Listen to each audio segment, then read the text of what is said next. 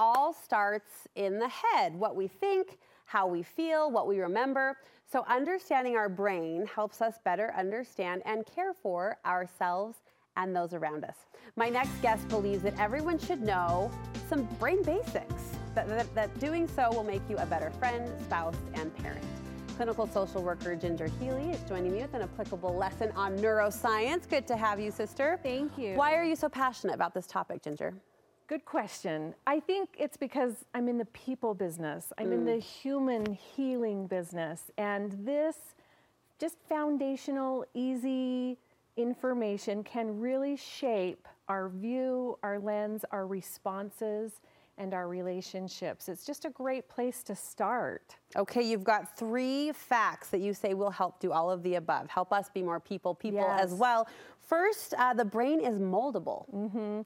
Yeah, I think we were taught, at least I was, that when you're young, your brain grows and changes, but then it stops. Or, you only have like a limited time to really grow and change. But we know now that throughout our whole entire lifespan, we can grow new neural pathways, we can change, we can mold and shape attitudes, beliefs, behavior, and really everything. We can change our brains. What's the application here? What's the payoff? Why? If we recognize this and we embrace this, how can that help us?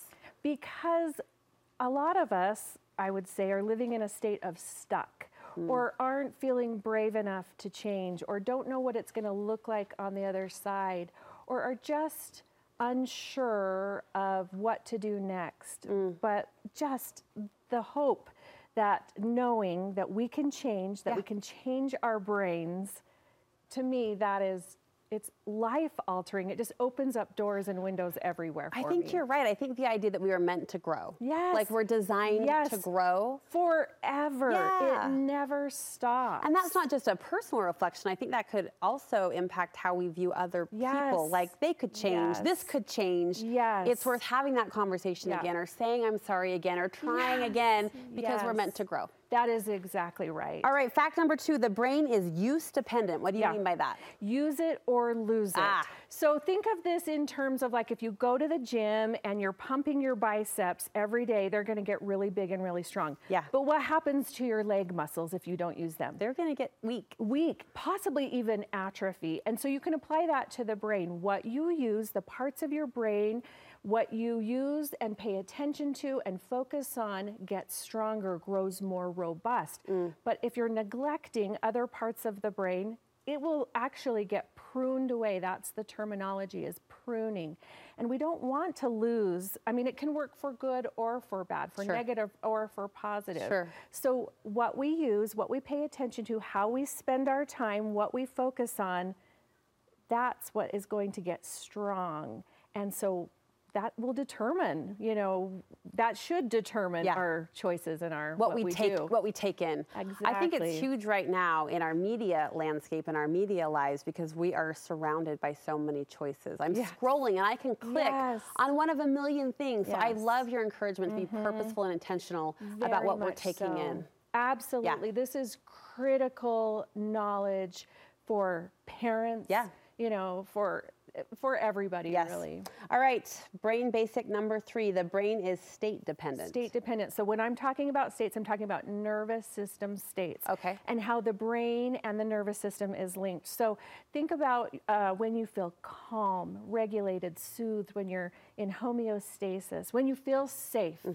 When you're in that state, you have complete open access to every part of your brain, including the prefrontal cortex, which is where things like reasoning, reflection, planning, problem solving, executive function skills, that's when we can do our best, be our best.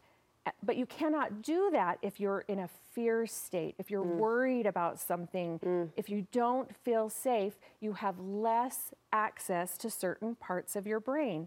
We have measured IQ in a person who feels that calm, regulated state versus a person who is in fear or terror or even is just dysregulated, hasn't eaten, hasn't slept, is worried, living in stress.